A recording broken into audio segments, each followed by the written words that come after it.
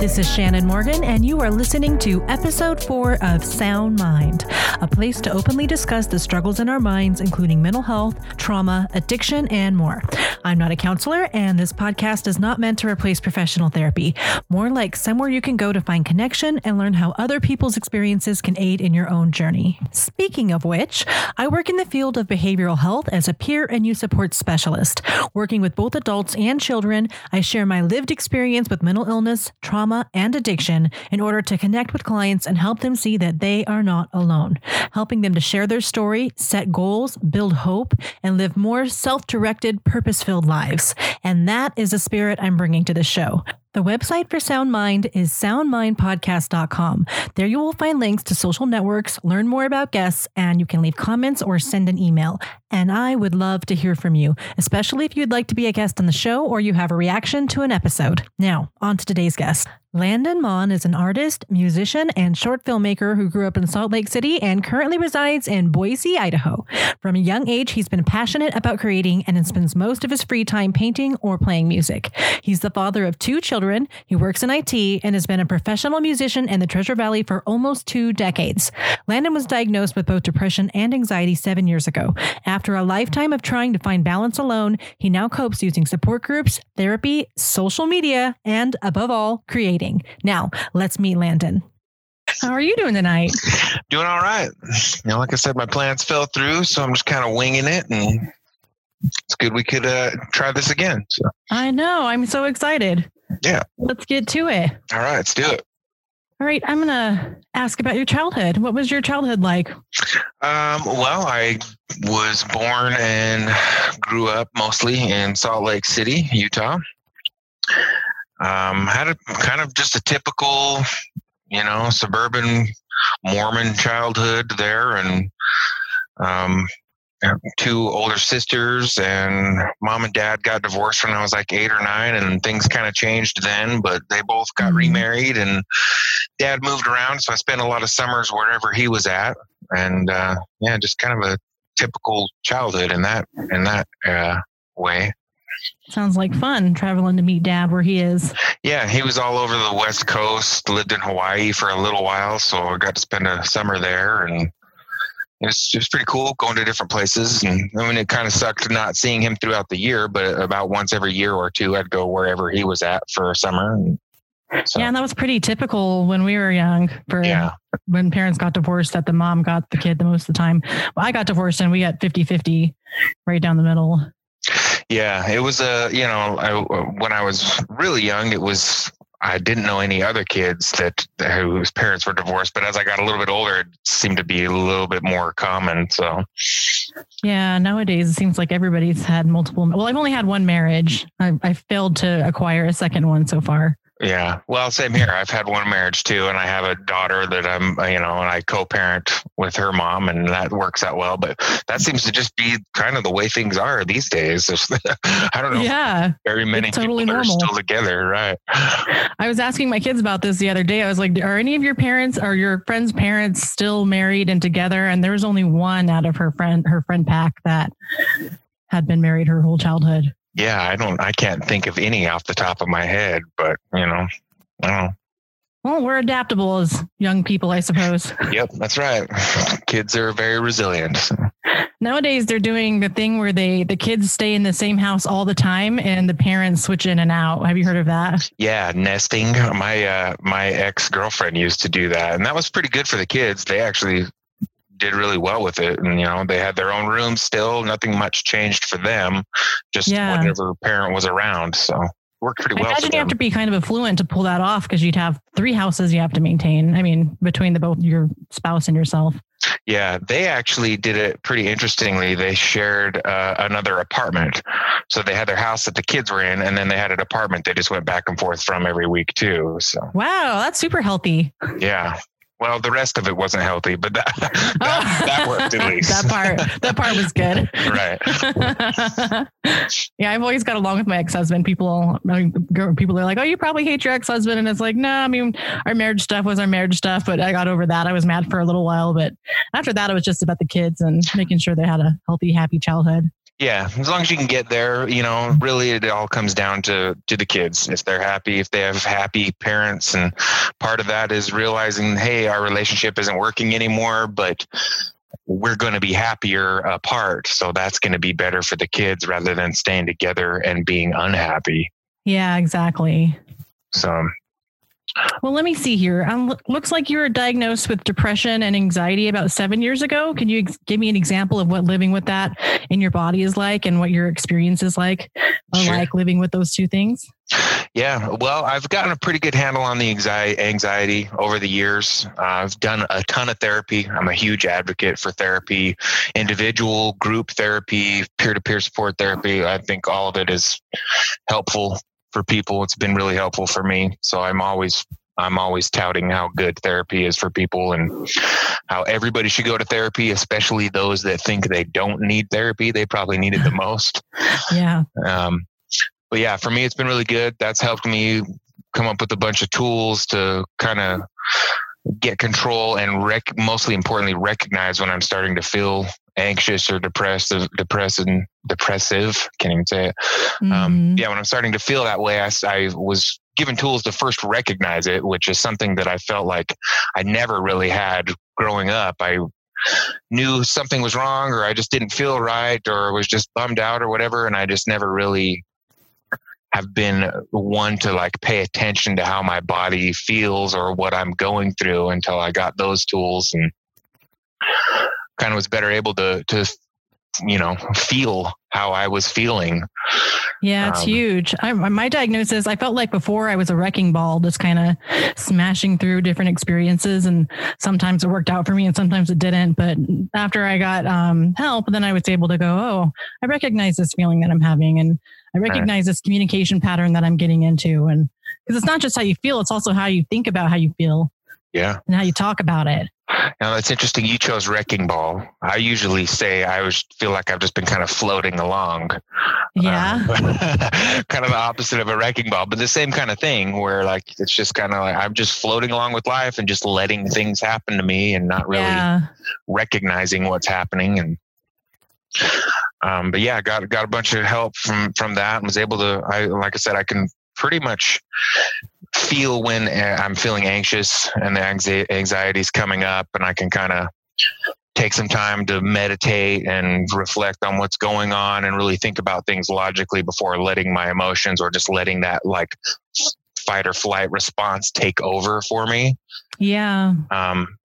So I've got a pretty good handle on that these days. I still get a lot of depressive episodes that come and go, and that I've just kind of learned to accept as a part of who I am and what I deal with in life. And then when I feel I'm coming on, I make sure I'm prepared for it. And, I have ice cream available and and have a couple shows picked out to binge on and just let it happen and let it pass if I need to. So what is it? Would you be able to put into words what it feels like to be depressed? I don't know. It's really hard to actually put that into words. It's just like for me, I know it's different for a lot of people and they have different ways that it comes out. But for me, I just have a hard time like getting out of bed. I want to do things. I have daily goals and weekly goals that I swipe off of an app, but I just can't make myself get up and do them. Yeah. It's like my brain tells me, oh, you need to do these things. This is going to make you feel better when I do them. But then I end up just like talking myself out of it. Or maybe, I don't know, maybe part of that is even just accepting that this is a part of who I am and what I've always dealt with, that I just let it happen sometimes now instead of fighting through it. But yeah, I have interesting tricks that I've learned over the years, like to get, especially with my anxiety, because that's, the hardest day to day to actually function in my job is probably my anxiety. The depression is hard too, but when I get anxious, then it makes me totally shut down and and skip through things and hurry through things or avoid things. But one thing I do now, instead of saying I have to go to work, I say I get to go to work. Right. Because I get to go to work tricks my brain into thinking, yeah, like I could be worse. I could not have a job, or, like I could have a job I didn't like. There's all these other things that could be worse. And so instead of thinking of I have to do this, I think I get to do this. And that kind of helps push me along. But I also take anxiety medicine because sometimes I'm not able to use the cool tricks that I've learned in therapy and other places, and I need to rely on medication. Yeah, no, I understand that too. And I do the same thing. I say I get to go to work because there's a lot of times in my life where I wasn't really able to hold a job because I would get so depressed and I just couldn't make myself get up and go do things. There's a great movie by Ricky Gervais called The Invention of Lying. I don't know if you've ever seen it. It's a really good show, but they live in this world where nobody can tell a lie. And oh, wow. Yeah, it's really interesting concept. But there's one scene that really, really stuck out for me that I just love. He's walking into work and there's a lady standing outside of the work and she's visibly upset. And she is, he starts talking to her for a little bit and she just goes, I just can't go in. I just can't go in. You know what I mean? I just can't do it.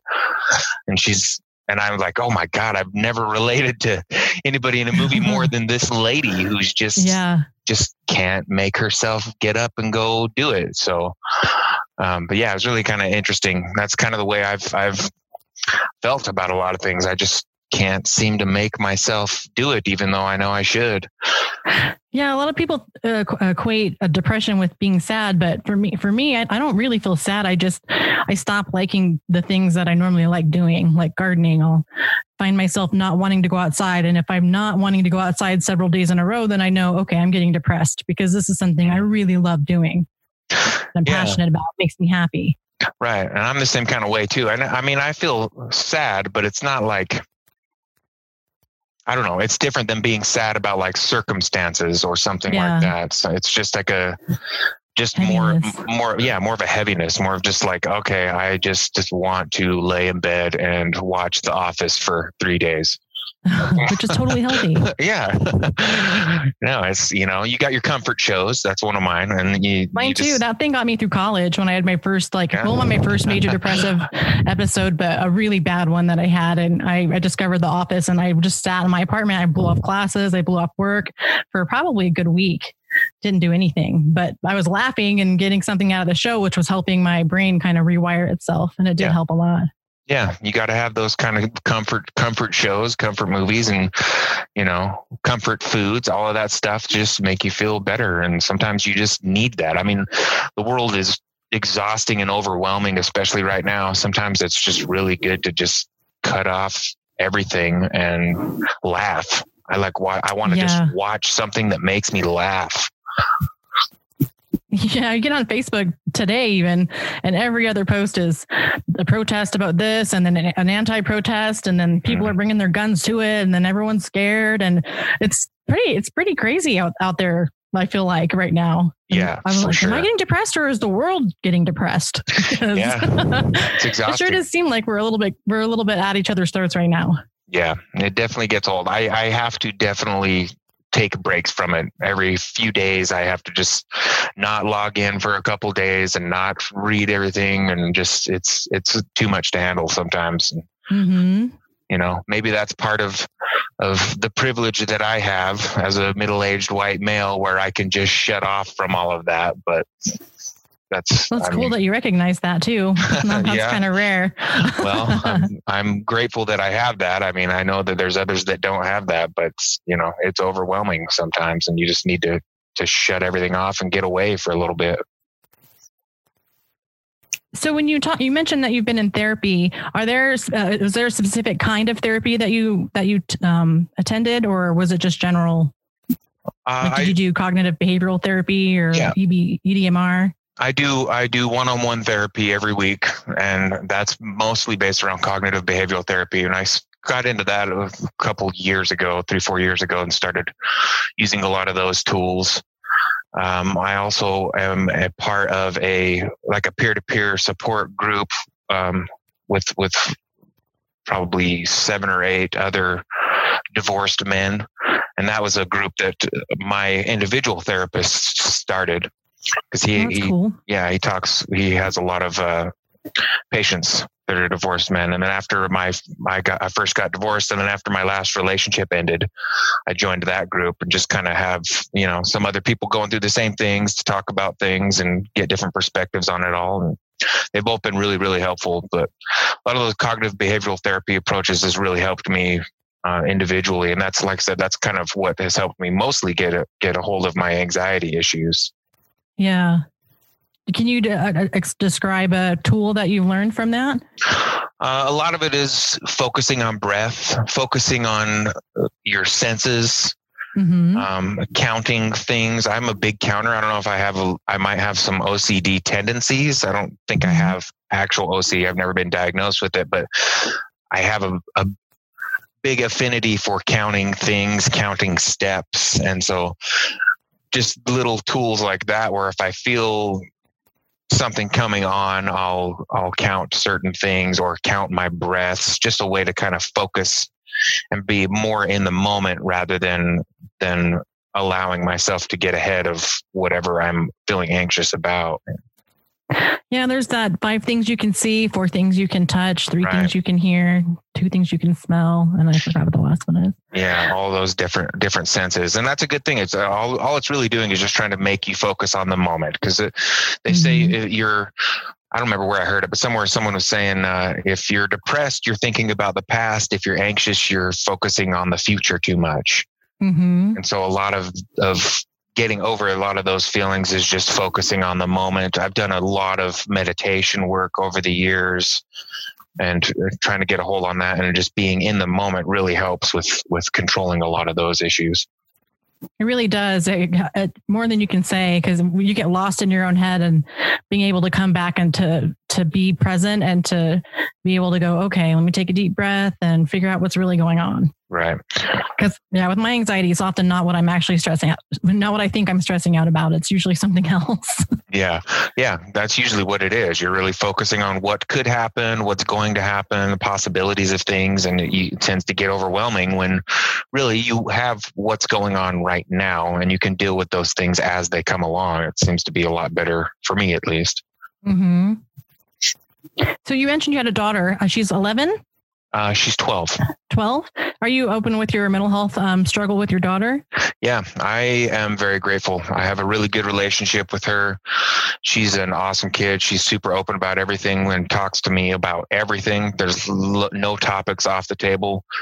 And she knows all about my diagnosis and knows when I'm feeling down and talks to me about it. And I talk to her about when she's feeling down. And, I'm really grateful to have an open relationship like that with her.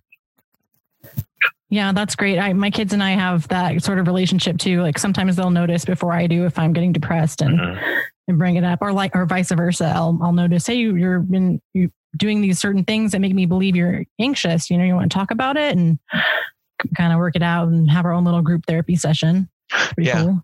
Yeah, we do a lot of that stuff too. And, like I said, we're really open with things. We do a lot of painting together. I paint a lot. That's awesome. And I get her, she'll join in and start painting with me sometimes. And she can always tell by what I'm painting or what I'm focusing on, how I'm feeling. Cause I get a lot of how I'm feeling out that way through art in different ways. And one thing she pointed out as I've had a lot of heart issues over the years, and that with some heartache that I've had from relationships and stuff, a heart tends to be a common theme that I end up painting. And she pointed out to me that she thought it was interesting that whenever I paint hearts, it always has scars on it.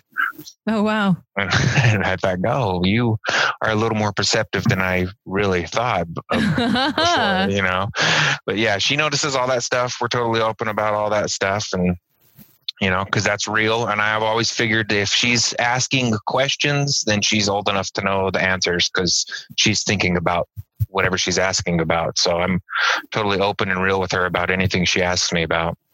Oh yeah. In that age, they're many adults. Yeah. There's not much I won't talk to my kids about anymore. I mean, my kids are 18 and 16.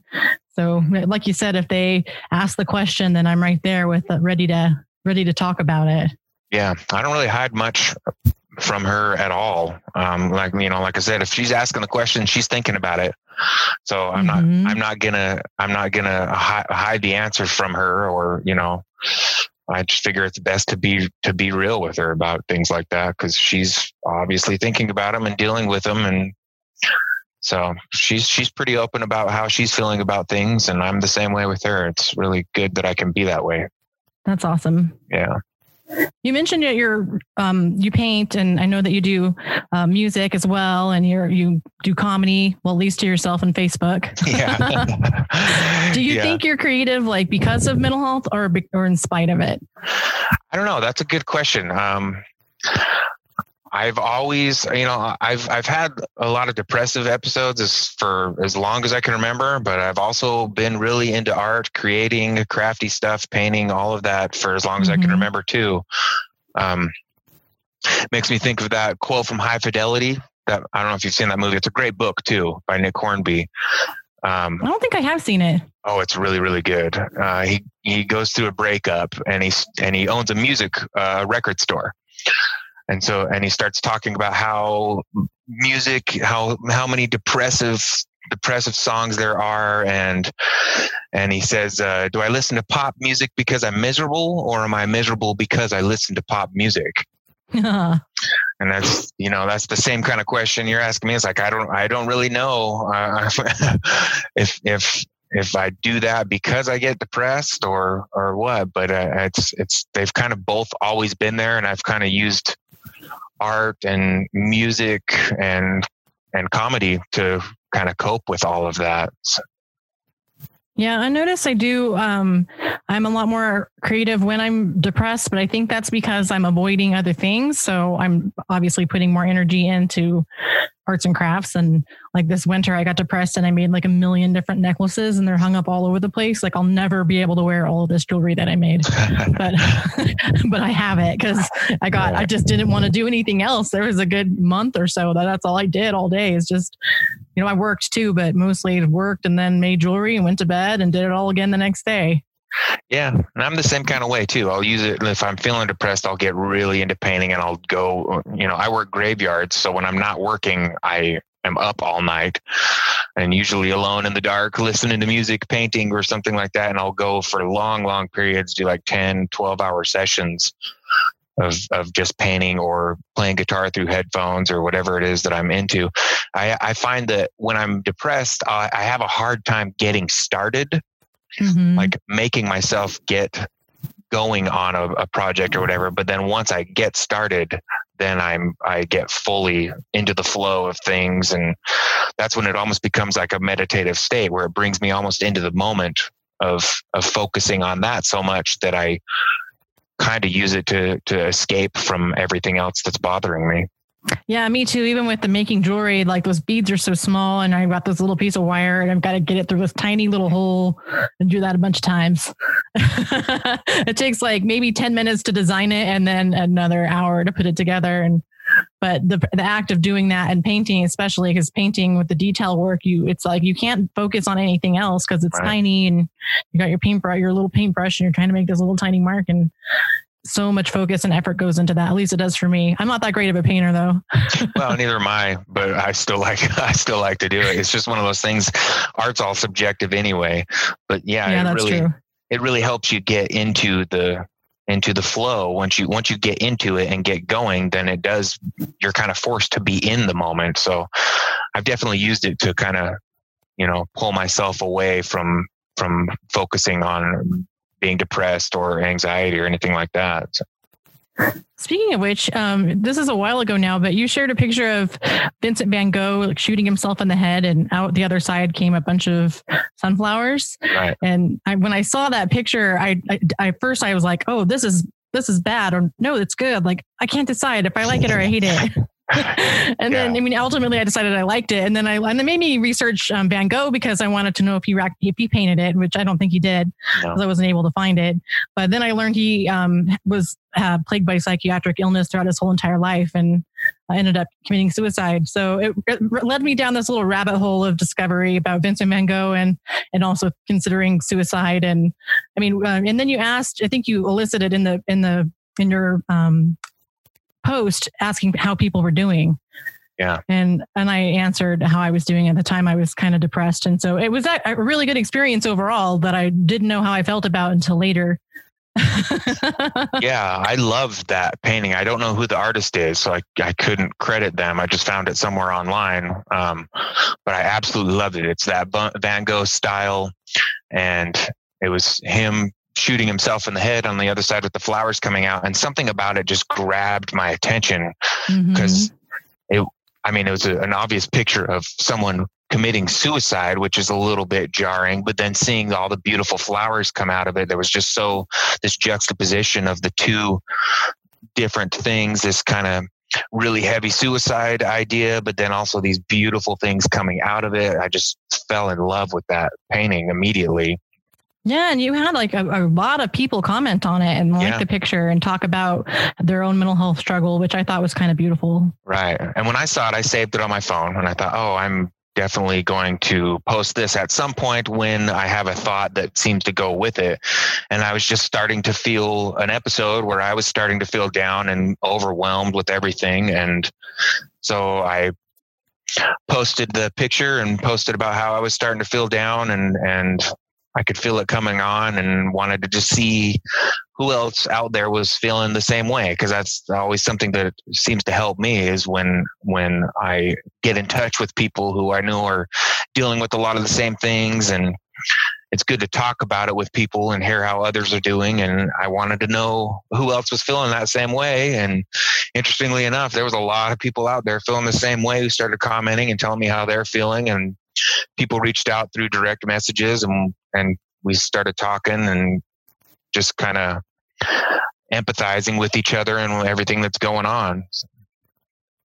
Yeah, you're really open with your mental health struggle online, which I am also. So when I see someone else who is, I'm always really happy about that because it's so stigmatized out there. And if just to have other people, give people an opportunity to talk about it or to just be a voyeur and read the comments on it, especially in a thread like that one that got so many comments, it's really good. It's healthy for people, I think. Yeah, I totally agree. I think it's important to be open with it. Like you said, just because of the stigma, especially with men, I think a lot of men really hold back on how they're feeling. And that's, maybe that's a generational thing or whatever, but I feel like it's really important to talk about it and make it less of a stigma. And it's important to know you're not alone. I mean, every time I've started to feel crappy, I reach out and I get other people commenting back or reaching out to me in a private message and it just, you feel better. It's good to just talk out how you're feeling and then know that you're not alone and there's other people dealing with everything in this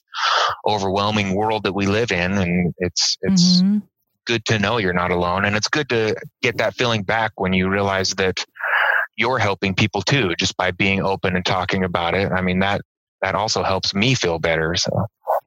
Yeah, I definitely felt like I was contributing to something, commenting on it. A lot of times you just mindlessly scroll through Facebook and we'll leave a comment here and there and it's kind of like whatever. But then I post like that. When I comment, I feel like this was productive. This was good. Right. It ends up being a good conversation. I mostly these days, I try to avoid political or religious discussions. Every now and again, I'll get into it when I need to lose a couple of followers to to make room for some new people. But most of the time, I try to just post, crappy jokes and art and music stuff. But every now and again, I'd like to post something like that and just to get a conversation going. That's the kind of stuff I like to talk about. And I think it really does help people and it definitely helps me. So, yeah. On the related topic, you made a short film that just depicts your struggle with mental health. I'm wondering if you'll talk about that a little. Yeah, I did. It's called Instrumental Illness. And I made it a little over a year ago. I was in a really bad place in my struggles and just got tired of everything and decided that I was going to use my phone for something besides a Facebook machine. Mm-hmm. And so I deleted all the games off my phone and only had creative apps. And so I started making music on just my phone with the GarageBand app. Mm-hmm. And made a couple songs on that were really cool. And it was done completely on the app, which I thought was pretty neat. And then I started getting into putting some kind of visual with the music, because I feel like it's really hard to get people to just listen to music these days. Yeah. They get more excited about things if there's also a visual to go along with it. And so I started kind of messing around with the movie editing app that I had and came up with this concept for an instrumental song that I had. And that was actually just played on the big screen here in Boise for the Colossal Cinematic Film Showcase just this last weekend. That's awesome. Yeah, so that was super cool to go to that and see it played on the big screen with a couple other short films, and turned out really good. I got a great response from people with it, and I was just trying to get into the flow and avoid being super depressed and making myself create something rather than just, waste my time, watching TV or something like that. I feel like I wanted to make something out of it, and that's what I came up with. And it was cool to get a good response like that. And I've gotten great feedback from people about it. And you're kind of like super meta in the video, because you've got a song that you wrote, and then you have a painting that you made, and then the video, you have things in there about mental health, like depiction of pills and in a jar, not a jar, in a, I can't remember what you had them in, but then it's really, you kind of have to watch it. When you start watching it, it's like, usually I'll start watching stuff and I lose attention, after a couple of seconds. I'm like, okay, that was nice. But I watched the whole thing. It was pretty good. Yeah, thanks. And it was all about, it was basically about where I was at. The paintings that are in it, you get quick glances of paintings that I did around the time that are kind of dark. And at the time I was taking a lot of medications I've had a lot of heart issues over the years that I've had to deal with. And then I was taking medication for depression and taking medication for anxiety. And so every day I took this huge handful of pills, and that's depicted in the movie. And I was just kind of tired of everything in life at the time. And it all just kind of came out in that way. And it was all in a creative experiment just to see what would happen if I positioned the camera this way, or if I tried to stop motion type film this way. And it kind of came out cooler than I expected to, actually. It doesn't look like your first film, that's for sure. Oh, thanks. Yeah. It was the first one I ever tried to do. I've got a couple other things in the works I'm kind of doing the same things with. And I have tons of music that I've recorded over the years. I recorded 5 or 6 solo albums back in my 20s, and have just tried to come up with more visual things to put with the music just to get it out there, just because, it's just sitting on a hard drive now. I might as well put it out there for a couple people to listen to and see here and there. So, yeah, must feel good getting all this stuff out there. Yeah, might as well. Yeah. Do you have any advice for someone who was recently diagnosed with a mental illness, or perhaps suspects they might have one but hasn't explored treatment?